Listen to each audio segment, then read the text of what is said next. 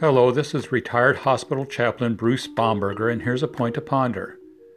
As healthcare professionals, we frequently witness very serious, disturbing events that are devastating. The injury and insult is mangling, the shock and pain cutting. Although we galvanize ourselves for what lies before us and then jump into action, what we see, smell, and taste is impressed upon our psyche.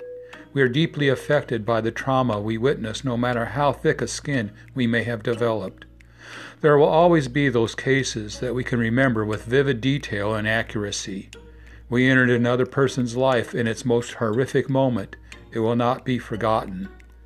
If we fail to deal with the emotional trauma we experienced in those events, it will compound itself with every traumatic event that follows.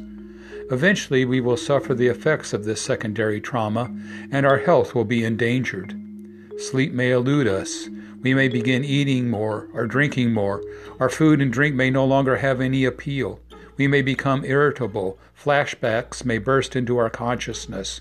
We struggle to do our job. We may attempt to deaden our pain with alcohol or painkillers while trying to cover it all with a thin veneer of self-sufficiency.